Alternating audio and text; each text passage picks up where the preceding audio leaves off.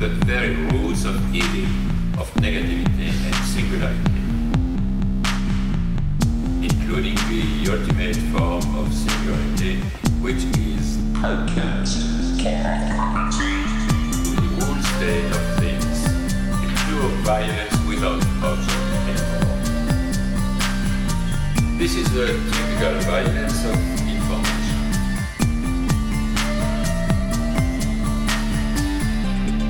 It's violent because what happens there is a murder of the real, the vanishing point of reality. Let's not have a misunderstanding here.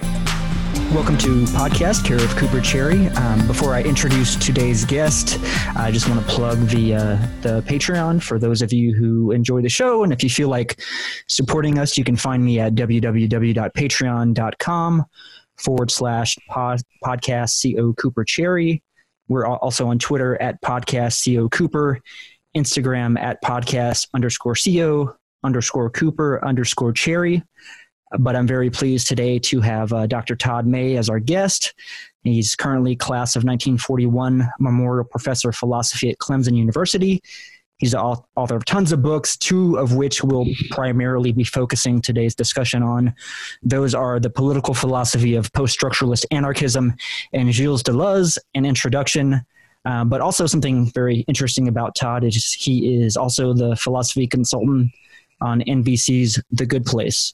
So, Todd, thanks so much for joining me this evening. Thanks for having me. Oh, absolutely. So, you were among, I think, that you and Saul Newman and Andrew Koch, you're kind of my three. You know, in the Deleuze book, you mentioned that Deleuze has Bergson and Nietzsche and Spinoza, but that's kind of my triad. You guys are all in that kind of post-structuralist anarchist realm. So, yeah, I mean, Andrew Koch stuff I don't. Saul Newman, I was one of the readers on his thesis, his PhD thesis. Yeah, so Andrew, he's really a good writer. He, I think, is quite interested in Stirner. But I had him on. He recently did a book on materialism in the continental tradition that was really good.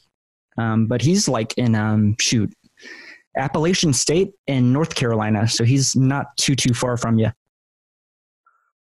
No, that's not terribly far.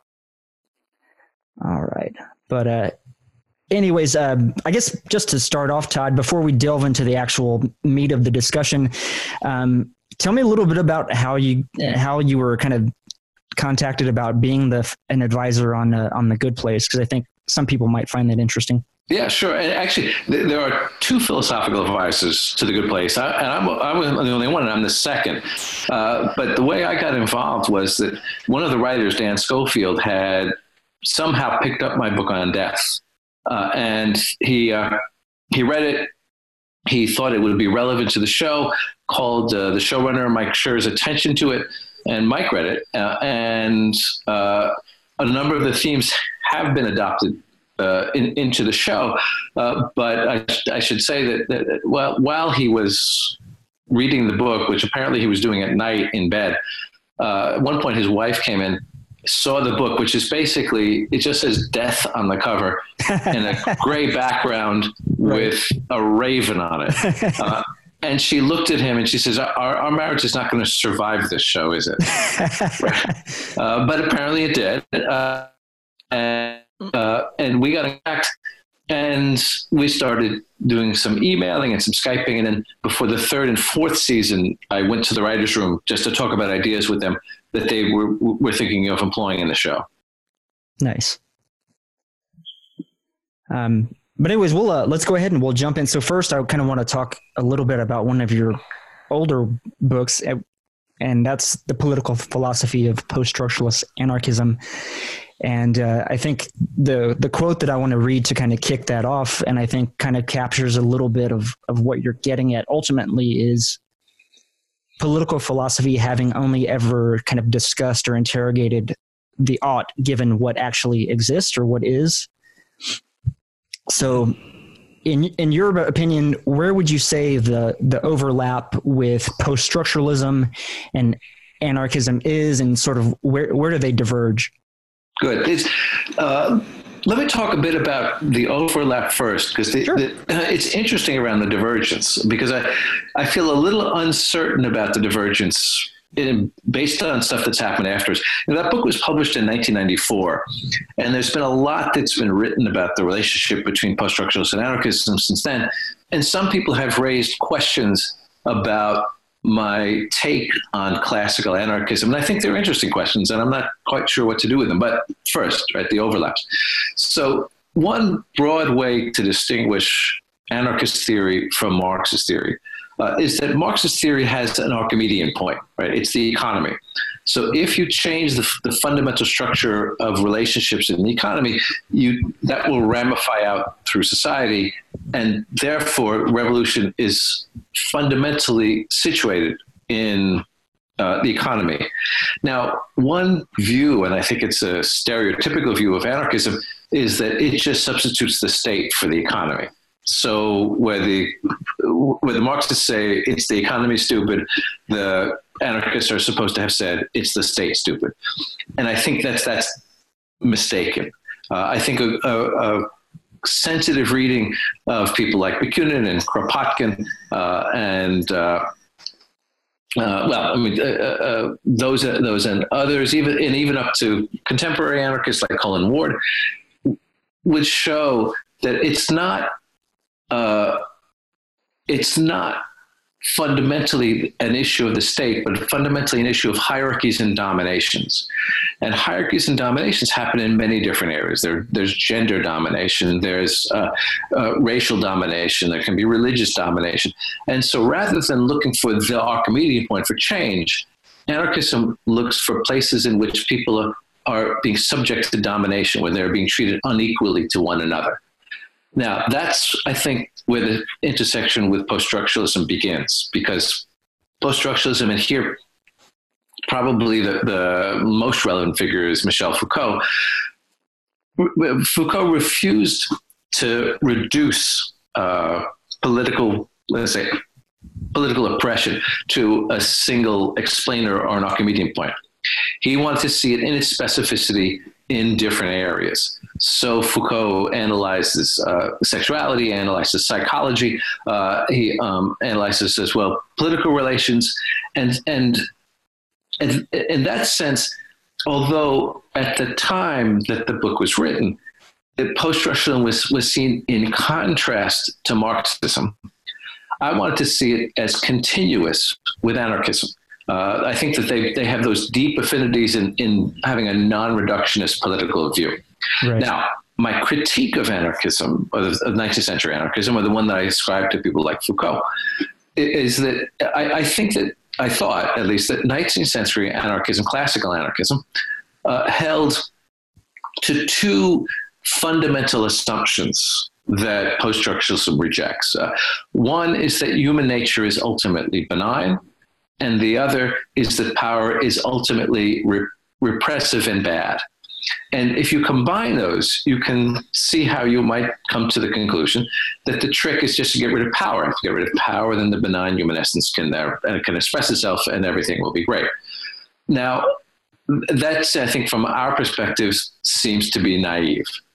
And so what the post-structuralists did, and again, I'm going to use Foucault as the touchstone, what he did was say that, look, power isn't simply repressive, it also creates things, it produces things. And it isn't necessarily bad. You have to see how it's operating to assess whether it's good or whether it's bad. He didn't use the word bad, sometimes he used the word intolerable. And he rejected the idea of a deep human essence. So the human essence couldn't be benign because there was no deep human essence. And that was the rejection.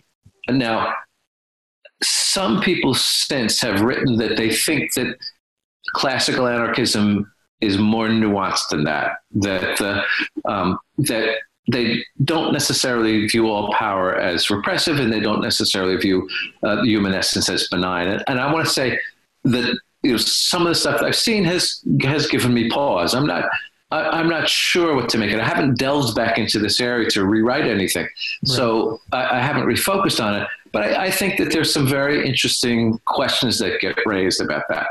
And if it's true that their position is more nuanced than that, then that would mean there's even greater continuity between anarchism and post-structuralism. Incidentally, I think I would probably tag Foucault with my own. I think that he was maybe the inspiration for where I kind of delved, or kind of my anarchist position. Because I remember that specifically, like you said, the critique of power being this more, diffuse state, and maybe I kind of add on to it as in terms of like, yes, it's diffused, but yes, kind of like a network, like there are hubs of power. So, right. You know what I mean? There's a differential. And so I still think that kind of recognizes that, capital is certainly a large component, or like whatever organizations or structural components exist of capital. Those are giant nodes that are certainly sucking up a lot of power relative to individuals, but we're all sort of buried in that kind of connected enmeshment of power itself.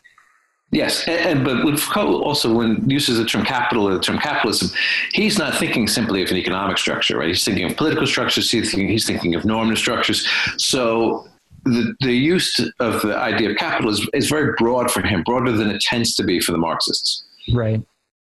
Yeah, because I definitely think the development of the state and the development of capitalism are very much, at least historically, linked together. Yeah. So yes. They're hand in hand in many respects. That's right. And I should mention, Cooper, just as a side note, that among the things that Foucault did for me was he got me thrown out of psychology graduate school. I was going to an alternative psychology graduate school and started to read Foucault and started to think, well, maybe the problem is not which view of psychology you're taking up, but the problem is psychology itself. And I started to raise that critique, and that was not well received in the graduate school that I was in. And so ultimately I had to leave. Oh, man. But anyhow, I want to read another quote from the book here. I think that is a really good one that I thought really kind of interested me. Was, if post-structuralist political thought could be summed up in a single prescription, it would be that radical theory, if it is to achieve anything, must abandon humanism in all its forms. And let's see, there's a further: humanism as a philosophical project is fundamentally misplaced in seeking the constitution of the subject and a subjective essence. And I think what you described of Foucault's work kind of goes to that, but maybe you could elaborate a bit. Yeah, and that term humanism has also changed a lot. I mean, we're talking, post-structuralist anarchism was in 94, so we're 26 years later, and the term humanism is used differently now. The way it was used then referred to this idea that there was a subjective human essence, and that the role of studies like psychology and even in many cases philosophy was to elaborate that essence, elaborate the ways in which we could realize that essence, elaborate the ways in which we were falling away from that essence. And so the critique of humanism was really a critique of the idea of a human essence that was to be understood and or realized. It's changed now, I think, because the notion of humanism is often contrasted with post-humanism, which would be the view that we are on in a stage in which the next stage may be cyborgs, or that there's a relationship between cyborgs and humans that undercut the idea of the centrality of humans. And on the other end of things, humanism is often used to critique a focus on the human as opposed to non-human animals. So that term humanism I would say it doesn't just come with a lot of baggage. It comes with shifting baggage, or at least the contents of the baggage shift. So when I was using it, it was specifically to refer to this idea of the seeking and elaboration of human essence as a way to direct reflection on who we are and what we do and how we see our future. How does that play in for you in terms of, I think, maybe the subject? So I think and maybe I'm even confusing, because I think, doesn't Foucault have the quote man is a recent invention and one that's reaching its end or something like that. And I think that's in the context of subjectivity. Are those kind of different things? Or are we describing, is there some overlap in terms of what humanism and subject and the human subject? Yeah, when he used to, that was how he ended the order of things. I think maybe even the last sentence, it was that it was going to be a race like the human was going to be erased like the face on the sea. And there he's using it in a very specific sense, not even the sense that we're using it now. It's the sense that that the human is part of a theoretical apparatus that encompasses not just humanism, but also certain views of language and certain views of the economy and certain views of biology, in which the human is both the investigator and the subject. It's this strange doublet, right? And he thought that was a historical formation that in the end was going to go away, and that maybe through psychoanalysis and such, we were beginning to see the end of that. So that view of humanism is not the same as the one that you see later. Now, when he talks about the subject, he uses the term subject to mean two things at the same time. One is that one is subjected to issues of power, and then the other is that one is the subject of that. So one's activity is as a subject, but as a subject, it is also subjective. And he wanted to sort of capture both of those concepts with the idea of the subject. And it's related to humanism in the sense that humanism is, we could say, the way in which the subject is subjected. That reminds me. It's a little bit quick, but I hope it captures the idea. No, I think I definitely agree. It just reminds me of, that sounds like something Lacanian, which I think I may even say that Lacan's kind of project was kind of erase that idea of the subject as well. Are you much of a fan of, interested in Lacan, just out of sheer curiosity? I can't hardly stand him. Can't stand him. I think he was willfully obscure. I'm not convinced that he knew what he was saying half the time.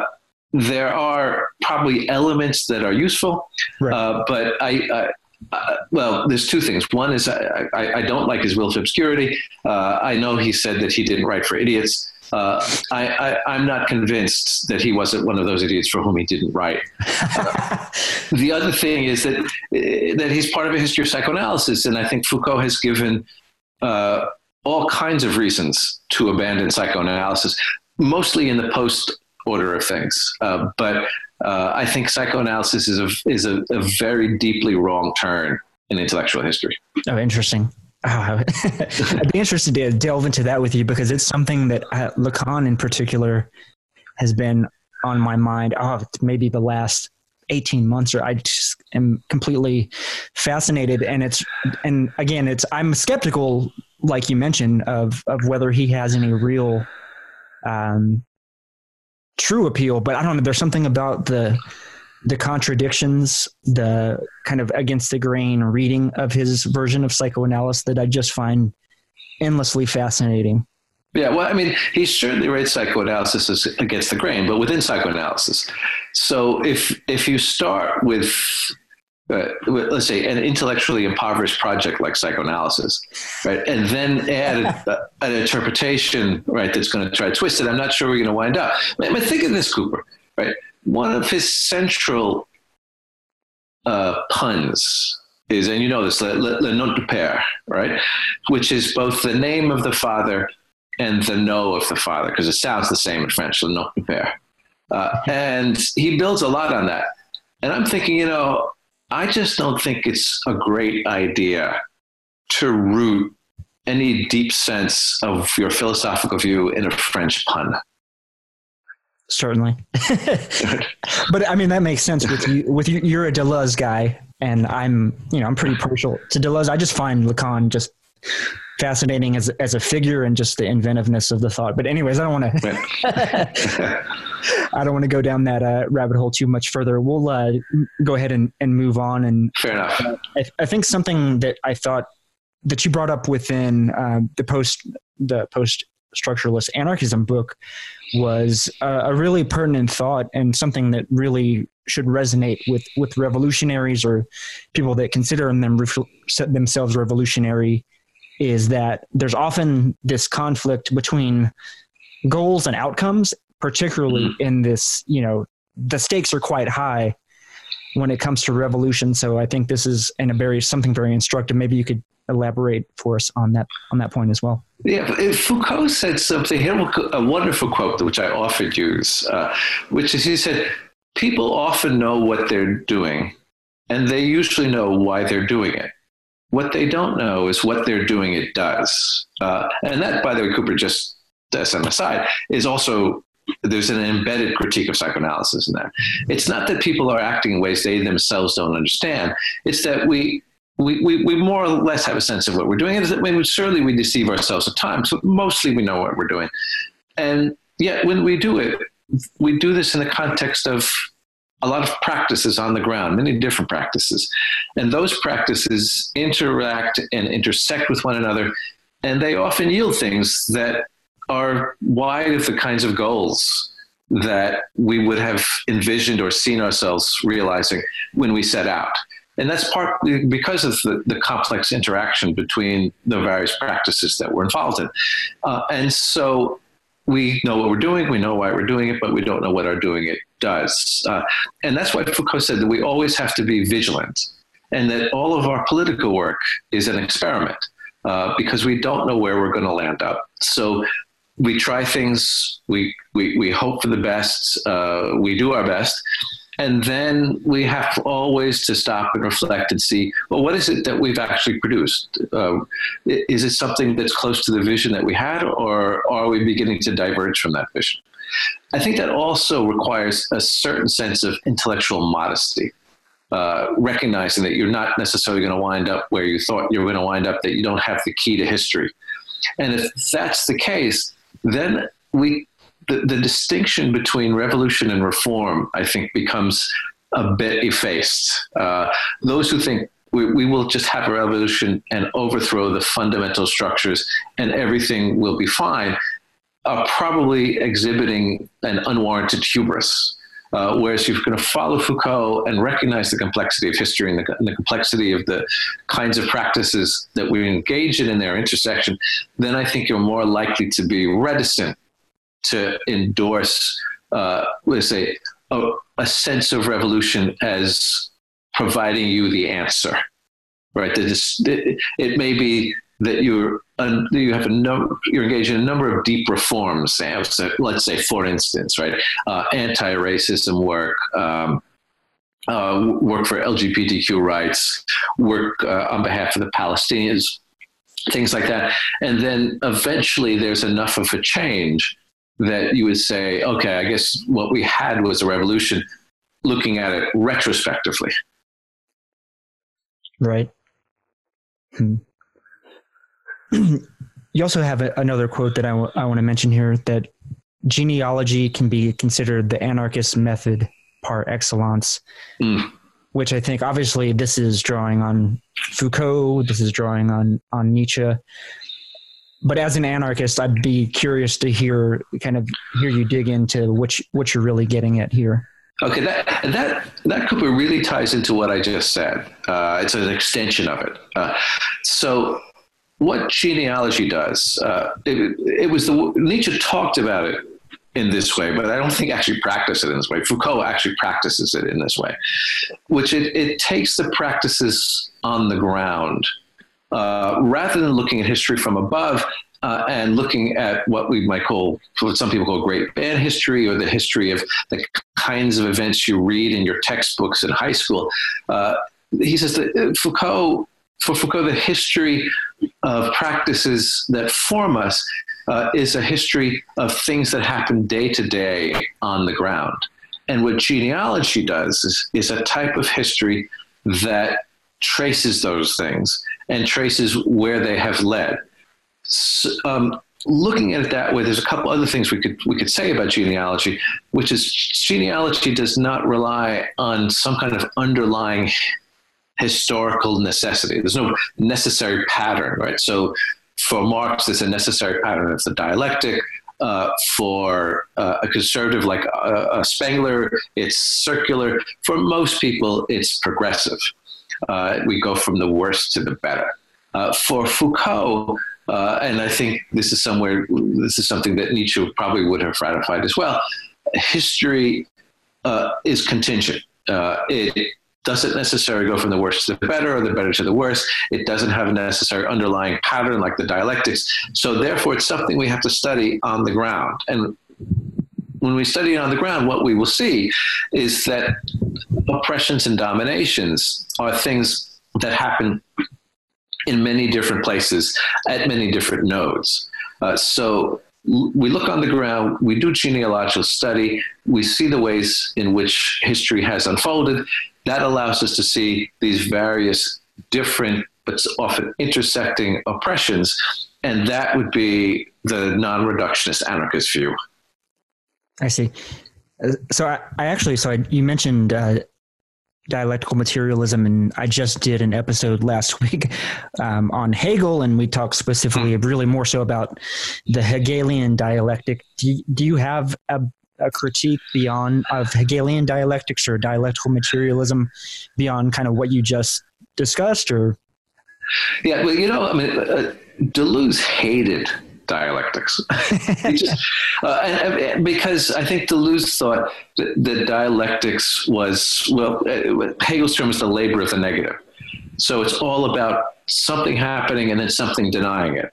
Whereas Deleuze was, of course, the philosopher of positivity. It's about expression, not about negativity. I don't want to go quite so far. I think that oftentimes there's a shoehorning that goes on in dialectical thinking, right? That's to say that that things that events are interpreted in such a way as to force them into a dialectical pattern that they wouldn't naturally fall into.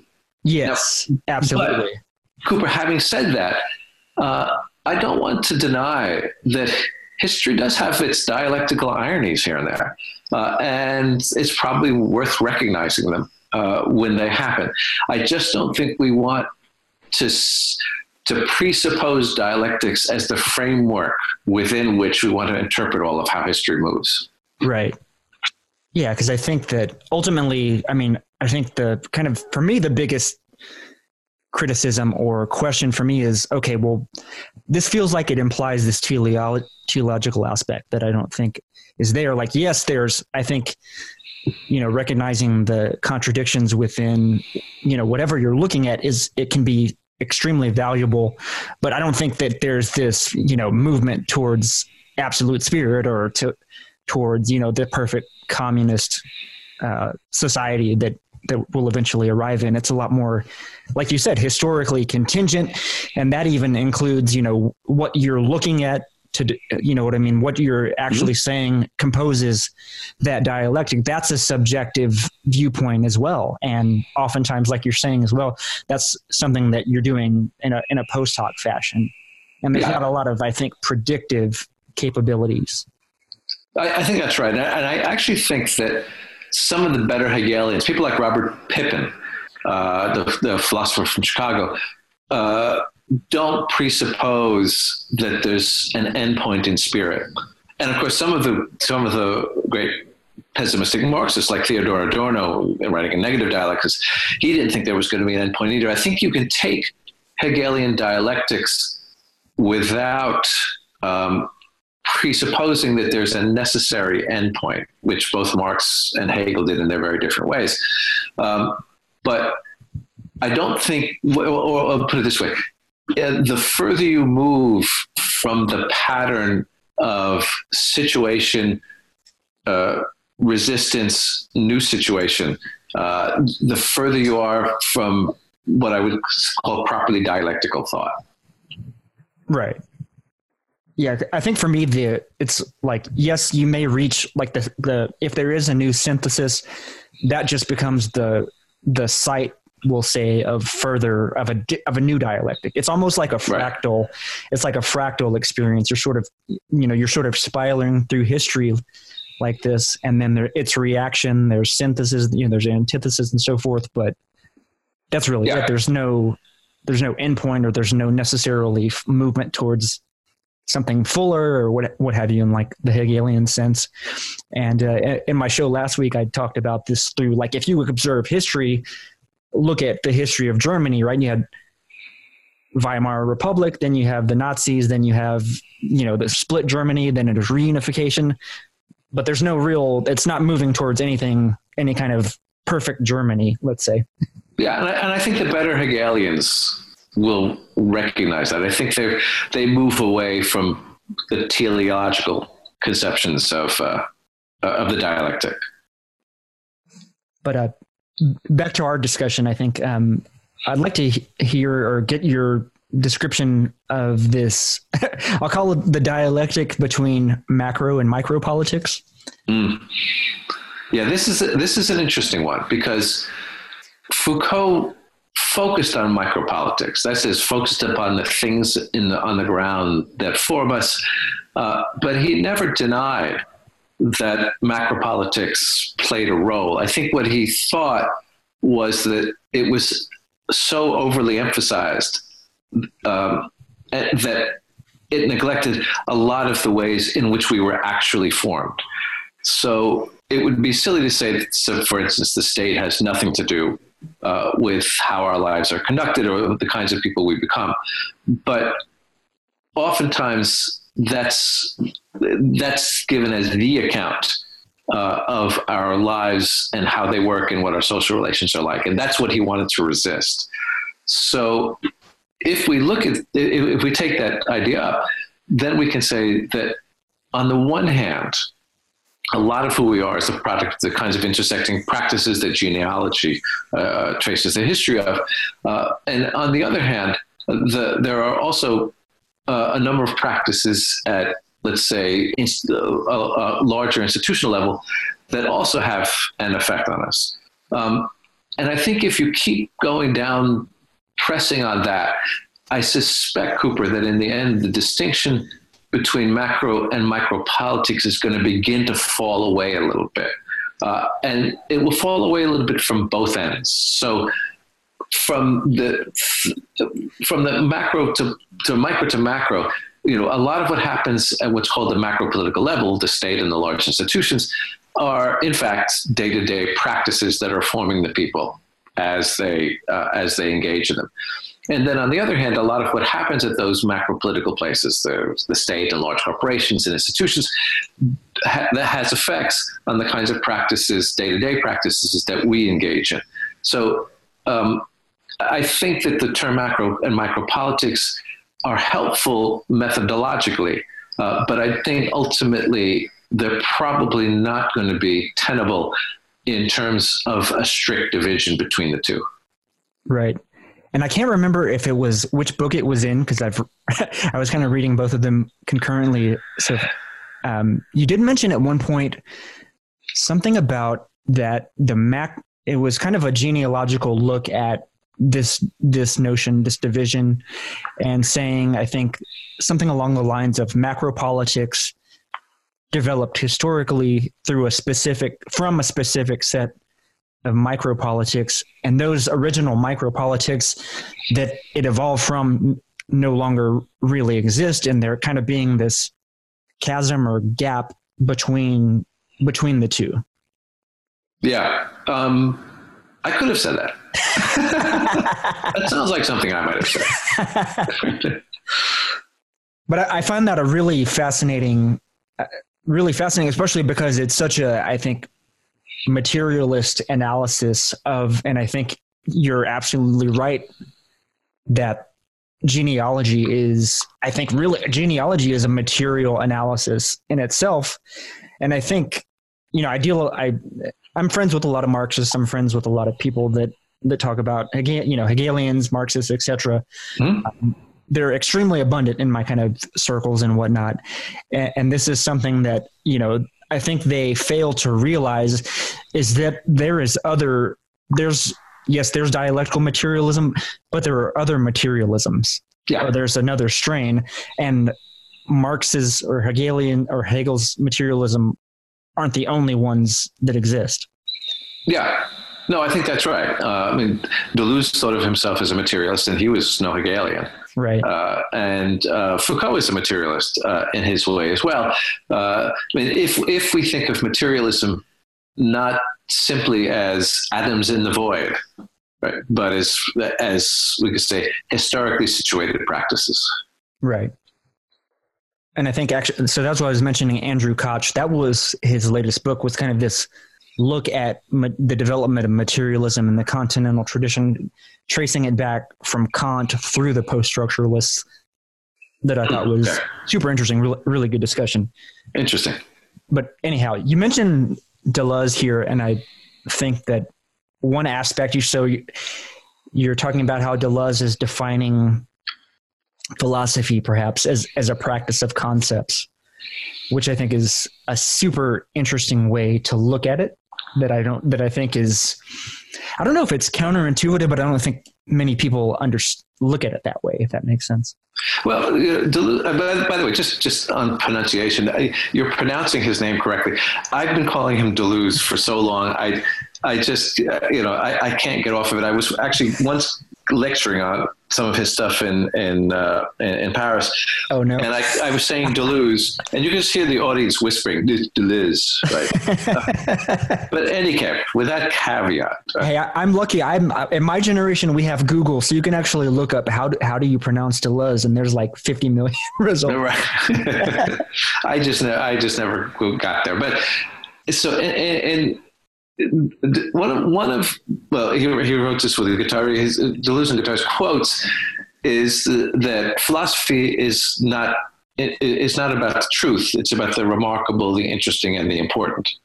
That's an often misunderstood quote of theirs. People sometimes take that to mean that they deny that there's such thing as truth, or they deny that truth has any role to play in philosophy. And that's not what they're saying. Just sort of as a side note, but I hope this is illustrative. I was lecturing at Deleuze at Notre Dame some years back, and more analytically minded philosopher heard the quote, and he said, well, if you bang your hand against that wall behind you, you'll find there's a truth there, that the wall is resisted. And so I did that. I started banging my hand against the wall. And I said, so what I'm going to find out here as I bang my hand against the wall is that there's a truth about the wall. And he said, yeah, that's what you're going to find. I said, yeah, but let me ask you, is my banging my hand against the wall like this, is that yielding anything remarkable, interesting, or important? And he said, no. And I said, so why would that be philosophy? And that, I think, is where Deleuze is on about. Not the denial of the truth, but the idea that what philosophy should be after is creating perspectives and ways of seeing and questions in their responses that are going to take us somewhere new and interesting. And to do that through thought, I'm not sure how the degree that I agree with him, but to do that, he thought you needed oftentimes new concepts. So the idea of creating concepts and the idea of being able to open up remarkable, interesting, and important ways of taking up the world in our lives were intertwined for him. That's a tremendous. So in online circles or kind of younger generations, we would call that an own, or we would say that you dunked on the analytic to some degree. So that's pretty good. But anyhow, to go on a little bit more about Deleuze, and before we really jump into Deleuze in earnest, I think, Deleuze is the philosopher of difference. Yeah. And in the context of anarchism or, revolutionary thinking or movements or what have you, I think my question is difference, is that enough?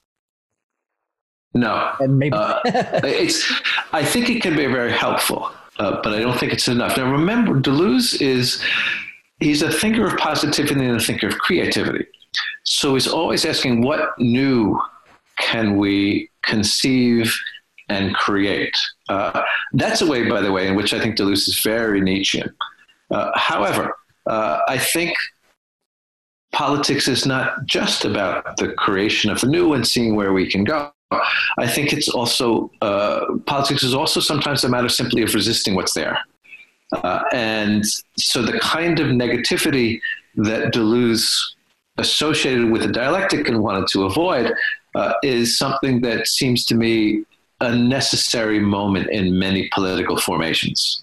So I don't think difference is enough. I think what it does is it puts a check on our being entirely reactive, and asks us to open up the question of what else might we do, what alternatives might there be, what can we create in different circumstances. But I don't think I don't think it can serve as an entire substitute for moments of resistance against what is. Gotcha. Okay. I like that a lot. I guess to kind of wrap up at least this portion of the discussion about the post-structuralist anarchist book, sure. What I thought was really interesting was this point that you made that there is a post-structuralist opposition to capital and it's ethically based. And you go, I mean, I think the last chapter of the book is predominantly this kind of discussion of a post-structuralist anarchist ethics. Yeah. Which I found, this was for me the most difficult part of the book to wrap my head around. Could you help me out a little bit? Yeah, and well, of course, it uses a lot of analytic philosophers who are quite helpful around this stuff, and I tried to lay it out more in the next book that I wrote, The Moral Theory of Post-Structuralism, which for reasons probably not relevant to us, I'm a bit ambivalent about the perspective I developed there, but the idea, okay, let's back up a minute. If we think of history as having a particular motor, the way Hegel or Marx did, it means history is being driven, there's something teleological about it. It's headed a certain place. And if you're thinking of things that way, in some sense, you don't need an ethics because history is just going to go to that place. But if history is contingent in the way I think both anarchists and post-structuralists think, if history is contingent, then it doesn't have a necessary point toward which it's moving. It doesn't have a telos. And if it doesn't have a telos, that opens up the question of, well, where should we go? And once you open up that question, you're in an ethics, right? You're in a normative space that you need to make decisions about. And so what I tried to do in that last chapter was emphasize the normativity of an anarchist view, and also suggest that one element of that normativity, I think it's in that chapter, but it could be in the following book, is that we not represent certain lives as inherently superior to other lives. That we don't say, here is the proper human way to live. Now, that doesn't mean that there aren't better and worse ways to live, but independent of our effects on others, I'm very leery of an ethics that would say, here's how you should be. This is the proper way to be. It seems to me constraining. It seems to me to partake of the kind of humanism that Foucault was criticizing earlier. And it seems to narrow the vision of what a human life can be to some very constrained categories. Yeah, I would definitely agree with that. Do you have anything further you'd like to say about that, or can we maybe? No, I think that's what I was trying to get at with the chapter. Okay, I see. So next, I want to delve into your intro to Deleuze content a little bit, but first, so I want to make you aware, and you may already be aware of this, but there's this meme about Deleuze because obviously it's notoriously kind of difficult to grasp and so unique with the verbiage and so forth. So there's this meme and it's this kind of written thing. So it goes, Explain Deleuze to me or I'll effing kill you. Don't dumb it down to me with some vague shit. Explain Deleuze to me right now or I will literally effing kill you. What the F is a body without organs? What the F are rhizomes? Don't dumb it down or I'll effing kill you. Which I've heard this meme. You've heard this meme? Oh, nice. I don't know where I have, but I've heard this meme. I'm gonna plead guilty on the body without organs bit. Rhizomes I can do. I found the body without organs to be obscure, and I will say this: that I feel like I've got, but it took me about 20 years, but I feel like I've got a good grip on the central ideas that Deleuze is trying to promote. That said, there are entire sections of Deleuze that I have no idea what he's saying. I mean, when I read, say, The Logic of Sense, sometimes I feel like, well, maybe I should act like I've got the Hebrew edition and start from the back and see if that works any better. But I think what's really interesting about Deleuze are the core thoughts, the perspective that he's bringing, which I think is unique and interesting. I should mention as an aside that the analytic metaphysician A.W. Moore just published a few years ago a history of metaphysics, history of 20th century metaphysics. And he said, and this is an analytic philosopher, he said, in the history of 20th century metaphysics, there have been two fundamental original views, Wittgenstein and Deleuze. Oh, nice. That's high praise. Yeah. And I think Deleuze's core thoughts are fascinating and original. And now you don't accuse Deleuze of the same obscurantism as Lacan. So I'm gonna call you out on that. What's the I do. There? I do. Oh, you do? You do? I do. I absolutely think that a lot of what Deleuze said could have been said in far more understandable ways. Right.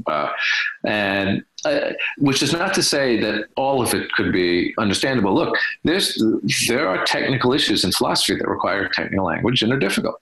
But I think Deleuze was needlessly obscure.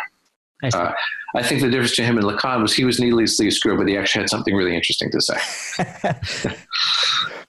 But moving on from that, so I think the kind of the germ that you build your whole, or you kind of describe Deleuze's project with, is this question that I think is really good, is not ones that have been previously asked. The question for us is, how might one live? And I think that's a really great way to articulate kind of our predicament philosophically. Yeah, and the way I trace it, of course, this is very oversimplified, was that the ancients were preoccupied with the question of how ought one to live, how should one live. The moderns were much more preoccupied with how should one act. And Deleuze, and then again picking up from Nietzsche, I think Deleuze is probably the closest to Nietzsche of most of these contemporary French thinkers. His question was not how should one live or how should one act, but how might one live? And you can, we go back to stuff that we were talking about before in terms of creativity and positivity and seeing what was open to us. I think you can see that question, how might one live, in the idea of creating concepts. Now you talk about this too in the book a little bit, but I'm kind of curious, as someone who I think my primary exposure was, at least early on, to, and I've not read Anti-Oedipus or 1,000 Plateaus yet. How does Deleuze kind of differ, or maybe step forward in terms of, in contrast to Derrida and Foucault, I think, that are maybe people that are more, I think, associated with post-structuralism, if you ask someone right away? Yeah. And remember that term, Cooper post-structuralism, is it's partly just chronological, right? Right. The people who came after the structurists. But one way to cast this, or at least to begin to cast this, is that Derrida we could see as largely a philosopher of language, and we might even call him a person who does metaphilosophy. That's to say, he asks about the kinds of language in which we do philosophy. Foucault, by contrast, although earlier on he was more concerned with language, when he moved into his genealogical period, he was concerned with practices. Now, those practices were discursive; they had language, but they weren't centrally organized. His analysis wasn't centrally organized around language the way Derrida's was. Deleuze is an ontologist. That's to say, he wants to ask what reality consists in. And there are two ways you could take his view. One is that reality, that what he's offering is a real ontology. He actually believes this is what reality is. And the other way is that you could say he was doing something normative, that he couldn't care what reality really was, but he was giving us a perspective that would allow us to create. But in any event, what he does in his ontology is to say that things are much more open, much more contingent, much less settled than we often think that they are. And that's going to bring him close to Foucault in the idea of the contingency and possible creativity of history, whereas Foucault does it on a historical level, Deleuze is doing it on an ontological level. Right? And it will bring him less close, but still having affinities with Derrida, for whom the idea of a general encompassing account, a philosophical account, is always going to be undermined in its own structure. What about someone like, I'm kind of curious where you would see someone like Baudrillard fitting into Deleuze's thought, or is there some congruency, or is there something that Baudrillard can add to Deleuze, or how do they play? I think Baudrillard, for me, I'm kind of a Baudrillard guy as well, someone who I'm utterly fascinated with. And I think really, if no one understood the moment that we're in right now better than he did. So I'm just kind of curious. Yeah, I to be honest, I very much liked his early stuff, Mirror of Production, for Critique of Political Economy of the Signs, and I got less interested in him as he went along. I see. Let me put it this way, and I know you say you study Baudrillard, so you're just probably going to ignore what I'm about to say. I think most of what Baudrillard says in his later work was already captured by Don DeLillo in 1985 in the novel White Noise. Oh, yeah. I'm a big fan of that novel, of course. Yeah, absolutely. Yeah, I think he captured it, and the difference was he was just funnier than Baudrillard. But Baudrillard paints with a fairly wide brush, right? His brushstrokes are quite wide. And Deleuze, although he's doing ontology, still opens up to something much more fine-grained than that.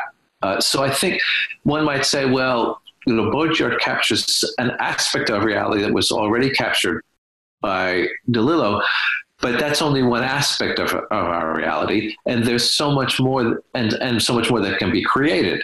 And Deleuze is giving us an ontological perspective that can help remind us of that. Right. Yeah, and I think the difference, now that you're mentioning it, is I think Deleuze is far more positive. I think they're both very much in the Nietzschean framework, but Deleuze is, Baudrillard is extremely pessimistic. Yeah. But I will just point out that if I'm not mistaken, Simulacra and Simulation was probably published in, I think it was 1981. So I think DeLillo is drawing on Baudrillard to write White Noise. Well, if that's the case, I stand corrected. I think it's an astute point. I think you're recognizing that, which is super interesting and very, good catch there. But I wanted to reread White Noise today because I read it in college just for fun. And I've really wanted to revisit it because like Baudrillard. It seems it seems to really connect with where we are in society today, which is so funny. You know, that was like you said, 1985. So it's just an interesting repetition, we'll say. Yeah. And I think, and of course, you know, the book is, among other things, it's hysterically funny. His send-up of college intellectuals is on point, except his send-up makes the intellectuals more clever than most academic intellectuals actually are. There you go, dunking again. Right. But in the book, you go on, and I think this was maybe the part of the book I gotta hand it to you. I could barely put the book down. I had to make myself put it down and go to bed some nights. Well, that's really kind of you to say that. And this was the part, I think you're going through this kind of the trinity of Deleuze, which is Spinoza, Bergson, and Nietzsche, which I just found extremely fascinating. And Spinoza in particular, the monism is something that I really need to read Ethics. I haven't delved into it yet, but this may be cemented that I absolutely have to read Spinoza. So thank you for that. Well, thank you for saying that. It's just generous. But before I kind of delve into it, you know, we could spend forever talking about those three thinkers. I had someone that wanted me to ask you what you thought Jung's influence, if any, was on Deleuze. Carl Jung? Yes. I don't know of any. And I'm not going to deny that there was any. I'm just not aware of any. Was there? There was supposed to be. Was association somebody was seeing there? I do have a friend that is writing a book on Deleuze and this sort of stuff. So he wanted me to ask. So yeah, I'm not sure what the context I'm was. I'm not aware of any.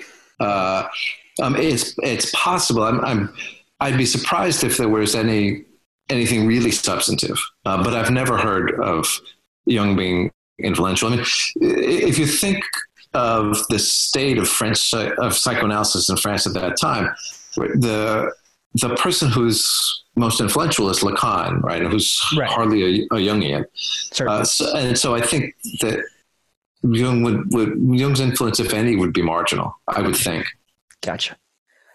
But just to start us off and kind of interrogating these three thinkers, we'll start off with Spinoza, who again, I think is just, the monism, I think for me, I don't know about you in terms of spirituality or what have you, but as someone who's kind of an atheist agnostic, this idea of monism is, I don't know, I find this more comforting and more positive than any other conception. I don't know. So I really, really connect with that.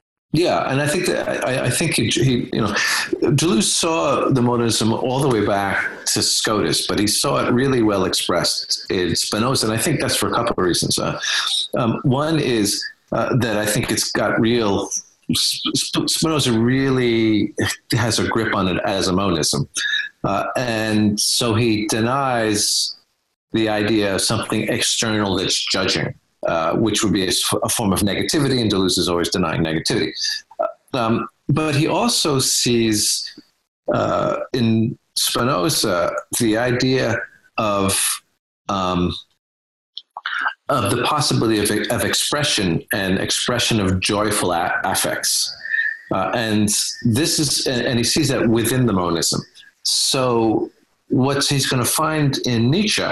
With the active as opposed to reactive, I think he sees the roots of in Spinoza in the importance of the expression of joyful affects, and those can be expressed within the context of a monism that of the kind Spinoza posits. That's interesting that you draw that kind of parallel. I think it's kind of not something that I really anticipated was an overlap between Spinoza and Nietzsche, but like you said, I think there's a connection there. Yeah, I think there is, and I think there certainly was for Deleuze.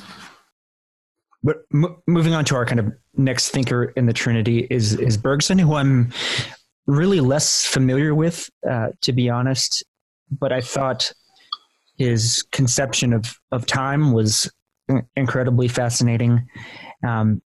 Although a little bit, that was maybe the more challenge, like the Spinoza stuff, I really got. The Nietzsche stuff, I really understood. The Bergson concepts were a little bit tougher to kind of wrap my mind around, but nevertheless, extremely interesting. I think they were definitely illustrative, but maybe you can kind of go on about that and kind of break that down for me and see. If we see Spinoza as a monist, Spinoza didn't conceive in the way Bergson did how to think about time. And if we are thinking about time not as a discrete series of nows, but as a continuous unfolding in which the past is still within the present, but it isn't, it's within the present, right? We could say in a way that's not spatial. Okay, let me unpack that actually a little bit more, because I didn't say that very well. The conception of time as a series of discrete moments is spatial, right? We go from this place to this, and you can sort of mark it out on a piece of paper. But if we conceive time in Bergsonian fashion, it's a process in which every moment is involved in every other moment. So it's not spatial. For Bergson, we tend to think of time spatially, but we need to think of time temporally. But if we think of time temporally as a process, all right, now we're thinking of it as a process of continuous expression, from a continuous expression in which all the moments are always still there. So you have now not simply a spatial monism of the kind that you might associate with Spinoza, but you have a temporal monism.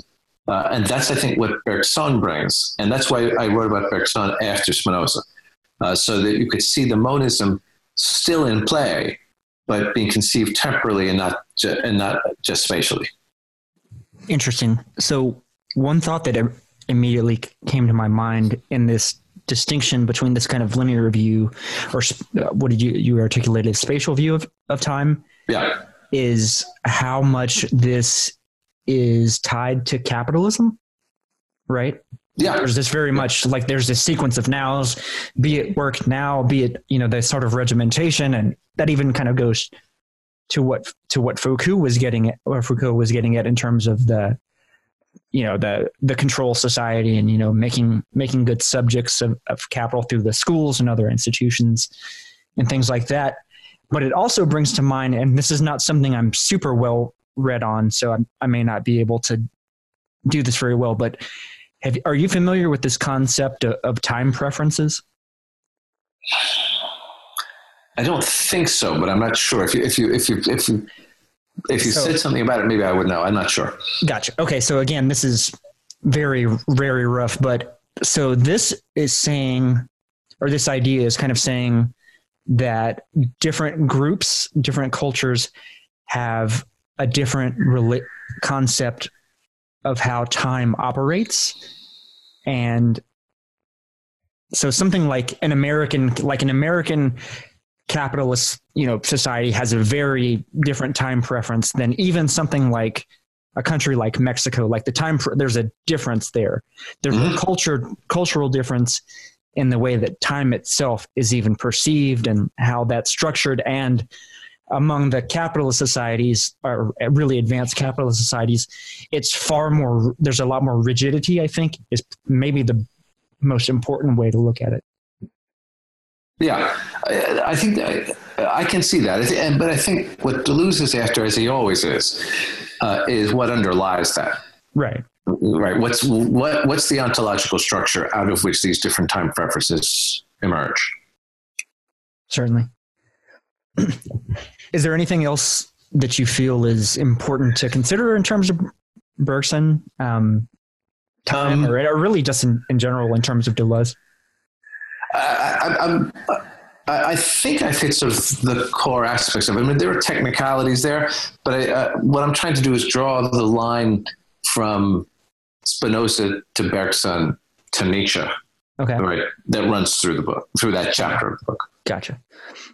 So then we can go ahead and move on to Nietzsche, and I think his embrace of difference. And you have a great quote here.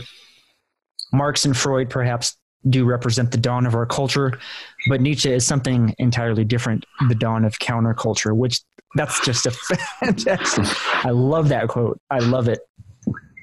Yeah, he really does think against a lot of the gray. And that's why I said that if we look at the shift to the question, how might one live? I think we see that emerging really for the first time with Nietzsche.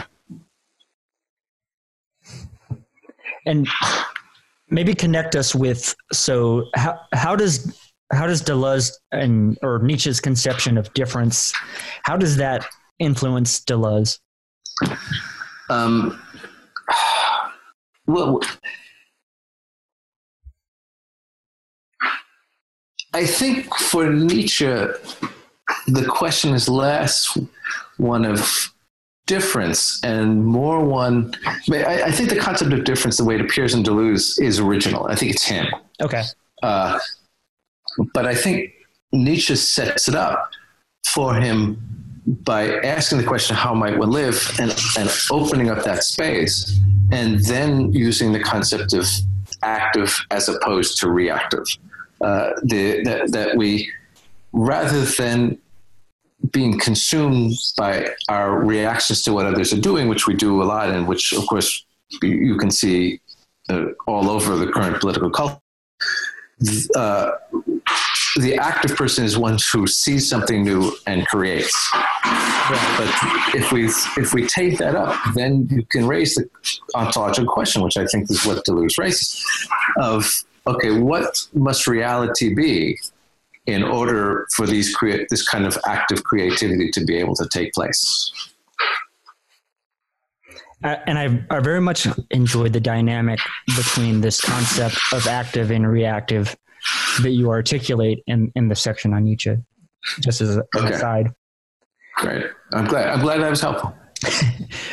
Now, the next chapter in the book is on thought, science, and language. This one was one that I think was a little bit more. This was a little bit more difficult for me to grasp, but so maybe you could help me point me in the right direction of where you were going here. Okay, and to be honest, it's the science part that I remember the most. Okay. I remember the language part delved a bit into logic of sense, and I myself was grasping at that. Oddly enough, it was in studying Deleuze on science that after like 20 years, I started to say, okay, I think I'm getting this now. Because I'll give you an example, right? So the Nobel Prize winning chemist, Ilya Prigogine, who's actually said once that Deleuze's ontology captures what he thinks reality that science reveals to us is.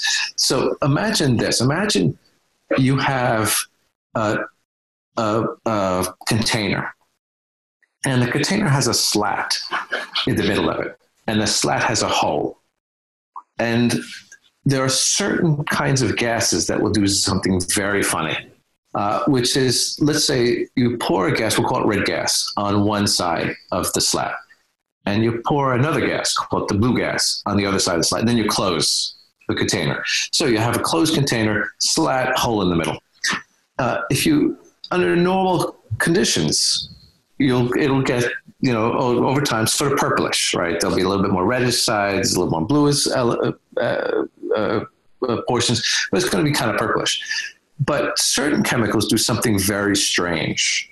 The thing that they do, certain chemicals, is that if you subject them to intense energy fields like intense heat, they will. What will happen is at regular intervals. So if you got, say, I have to do this auditorily, can't do it visually. So if you have the blue on the left and the red on the right, that what will happen is there'll be this immediate switch, and then the blue will be on the right and the red will be on the left, all of it. And then at regular time intervals, it'll be an immediate switch, left, right, left, right. And he said, previously it says you can study the chemicals all day. You're not going to find anything in there that's going to explain tell you there's something this complex. So it must be that reality, there's more going on in reality than we see in the identities of the things that we study. Ooh. And that opens up the idea of a virtual field, right, which is the field of difference that Deleuze talks about. And that's why I say it was really in looking at the science that I began to get what Deleuze was on about with his idea of, the virtuality of difference. Oh, wow. That's really interesting. That's the thought that my mind is like, is on fire with that thought. That's really fascinating. But on that note, you wrap up the book. Well, you don't wrap. I think maybe for our purposes, the chapter that we'll wrap up on is the politics of difference and kind of what you meant by that. Right. Context of Deleuze, of course. Right. And Deleuze, and here I think he has some affinities with Foucault that were largely created through practices on the ground, and therefore resistance has to often occur through practices on the ground. Now, a lot of the politics that's ascribed to him is ascribed particularly through Anti-Oedipus, which is in a way a kind of singular work because it's responding to a period in which Lacan and Marx are both ascendant. And they want to stay with Marx, move against Lacan, but move against Lacan within the Lacanian vocabulary, as we're using Lacanian vocabulary against the Lacanian psychoanalytic view. But some of what emerges there is the idea that of refusing, if we begin to refuse the kinds of categories that we're being molded in this case, certain psychoanalytic categories, then we can begin to create new ways of being. So I'm going to see if I can put this Lacanian stuff very quickly. That in traditional psychoanalysis, the schizophrenic is the person who refuses to be Oedipalized, right? They haven't been able to pass through the stage of Oedipus. And they're seen as a pathetic figure because you need to have an Oedipal complex in order to be a functioning human being. And what Deleuze and Guattari do in that book is they say and which is what they call schizoanalysis, that the schizophrenic, not the real person schizophrenic, but the conceptual schizophrenic in psychoanalysis, is the person who refuses to be Oedipalized, refuses to be told to be subjected to the family drama, refuses to see in the boss the image of the father that has to be placated. In refusing to see all that, the schizophrenic is now open to creativity in a way that those who have been Oedipalized are not. And if we look that way, we can see then politics, and I think Deleuze sees this way, politics as a politics of creativity, not simply a politics of reactivity, but a politics of active creativity. And I think that captures a lot of what Deleuze is on about. He recognizes a lot of this happens on the ground, and it goes to a core norm of Deleuze's, which is that it seems like for Deleuze, the worst thing you can be is boring, right? And and you can situate a lot of his politics in there. What can we create that's interesting so that we're no longer boring?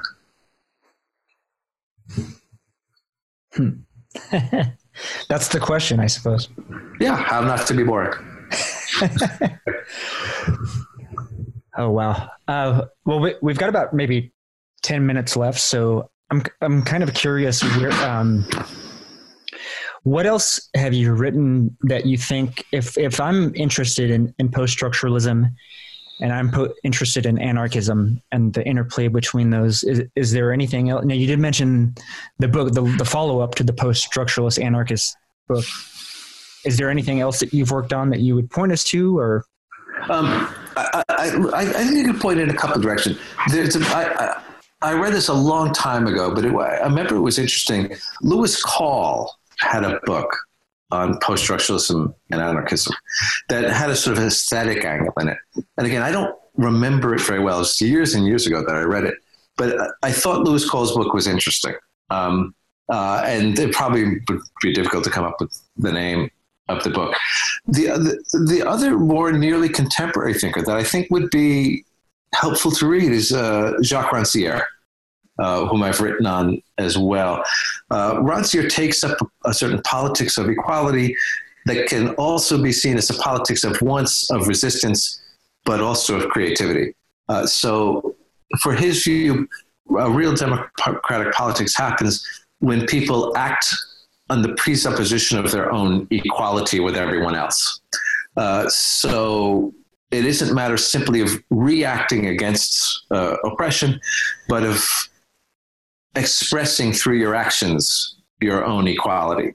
And I think that Rancière is very close in his view. He thinks he's taking up elements of Foucault, but giving a positive political framework to think about it. So I think Rancière is close to Foucault, and there can be certain elements of creativity that one might see as analogous to Deleuze, although I wouldn't want to push that too far. Okay.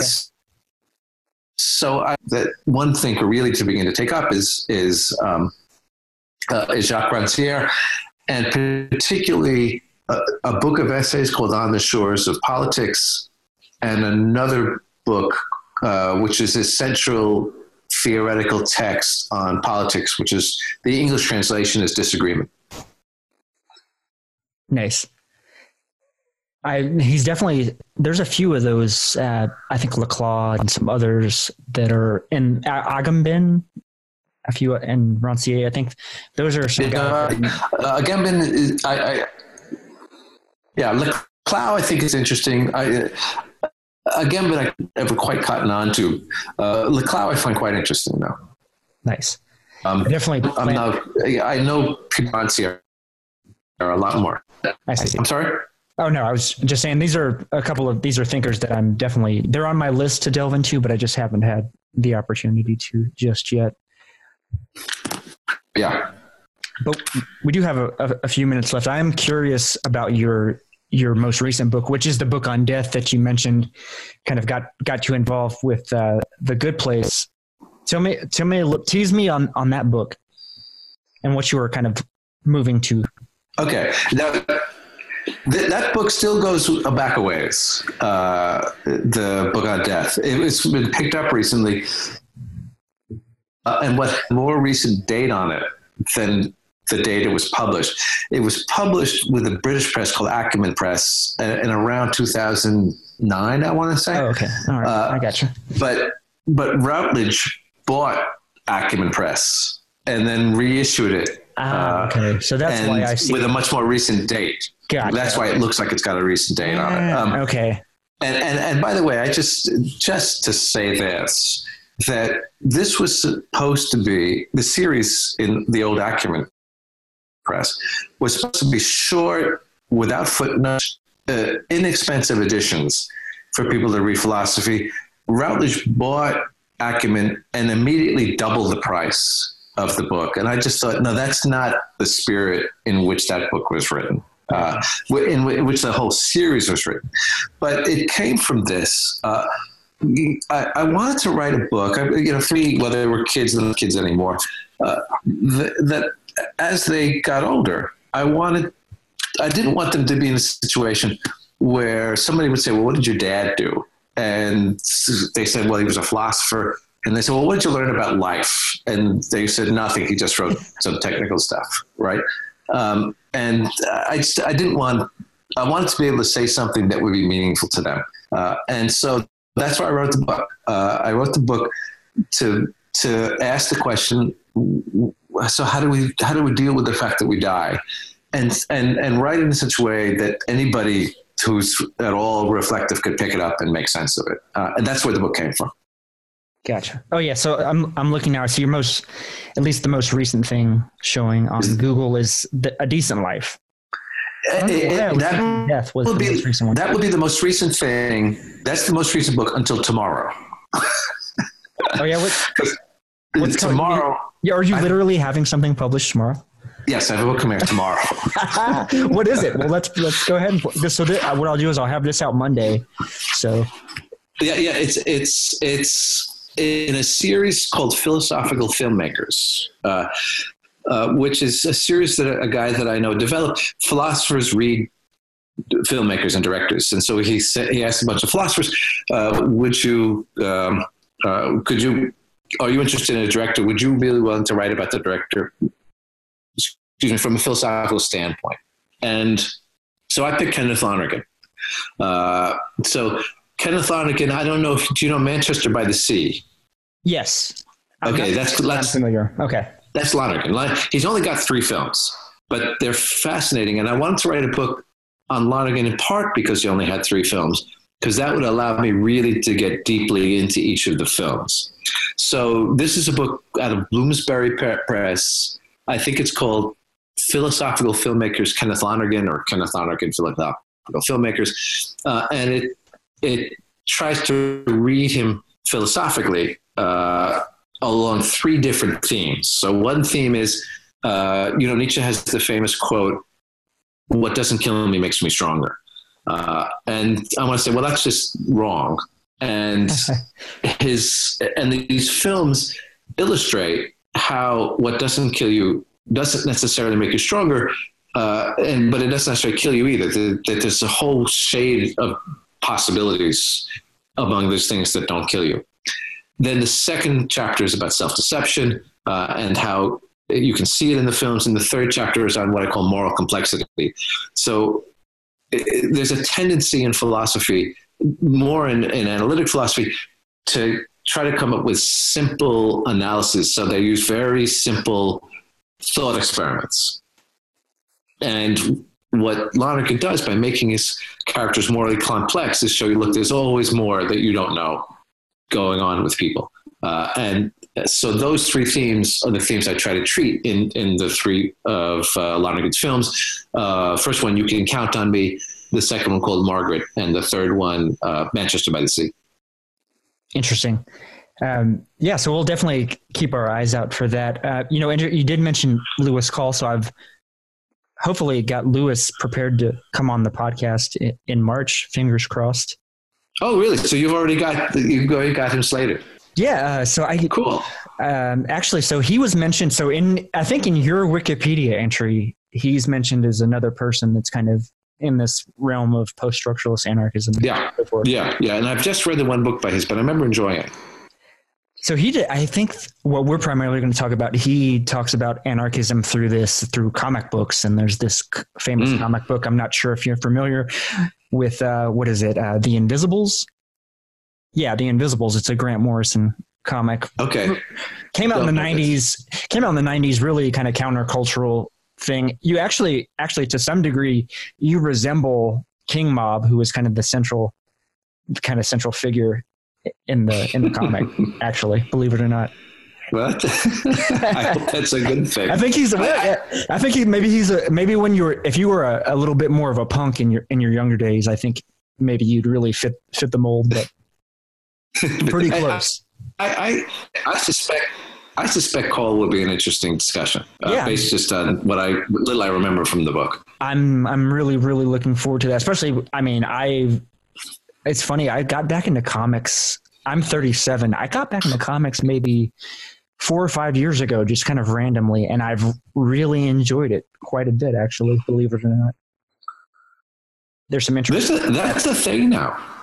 And some of it, I know a lot of this visual stuff has got very sophisticated. I haven't followed it, but I know this is right. This isn't just a matter of, I'll put it this way, comics aren't just for kids anymore. Right.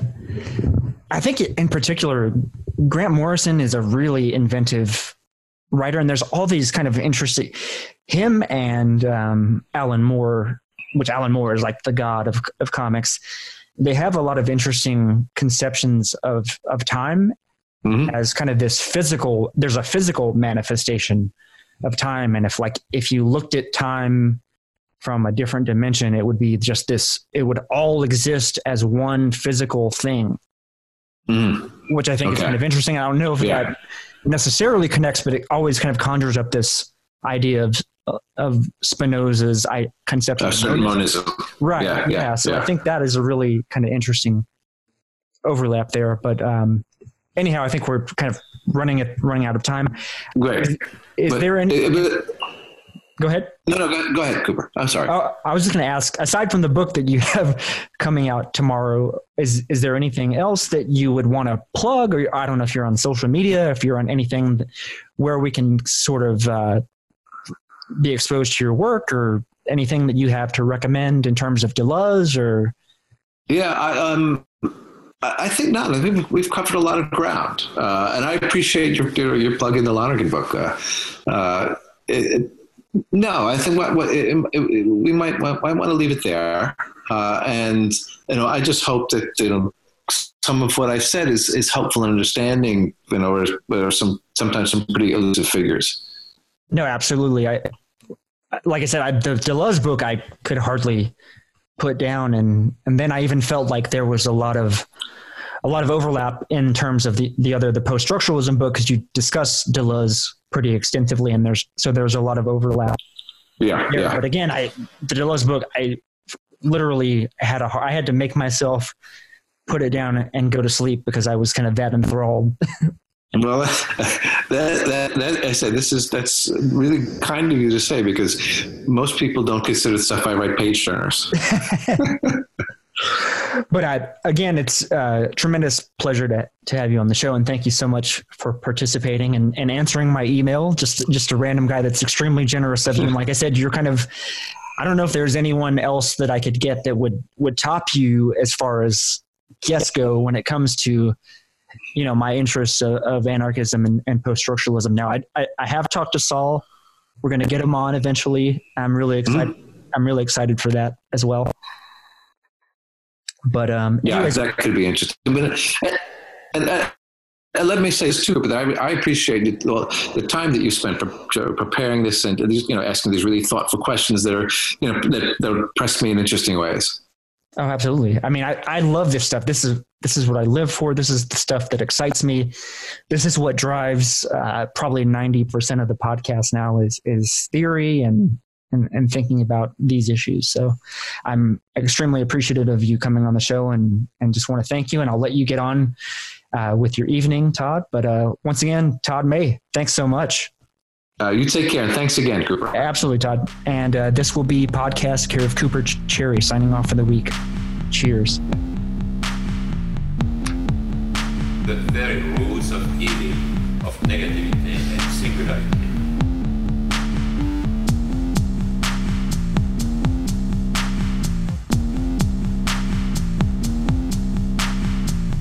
Including the ultimate form of singularity, which is podcast care.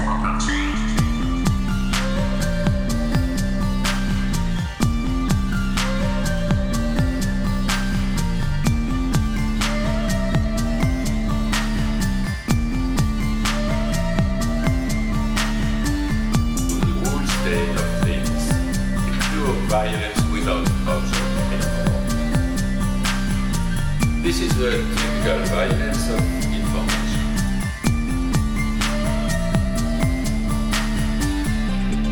It's violent because what happens there is a murder of the real, the vanishing point of reality. Let's not have a misunderstanding here.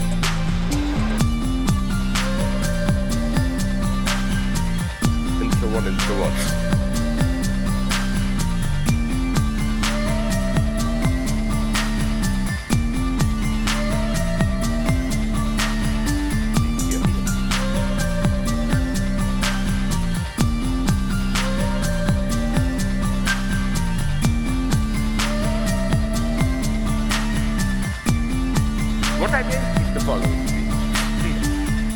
nothing left but recycled, whitewashed, lobotomized people as in Clockwork Orange.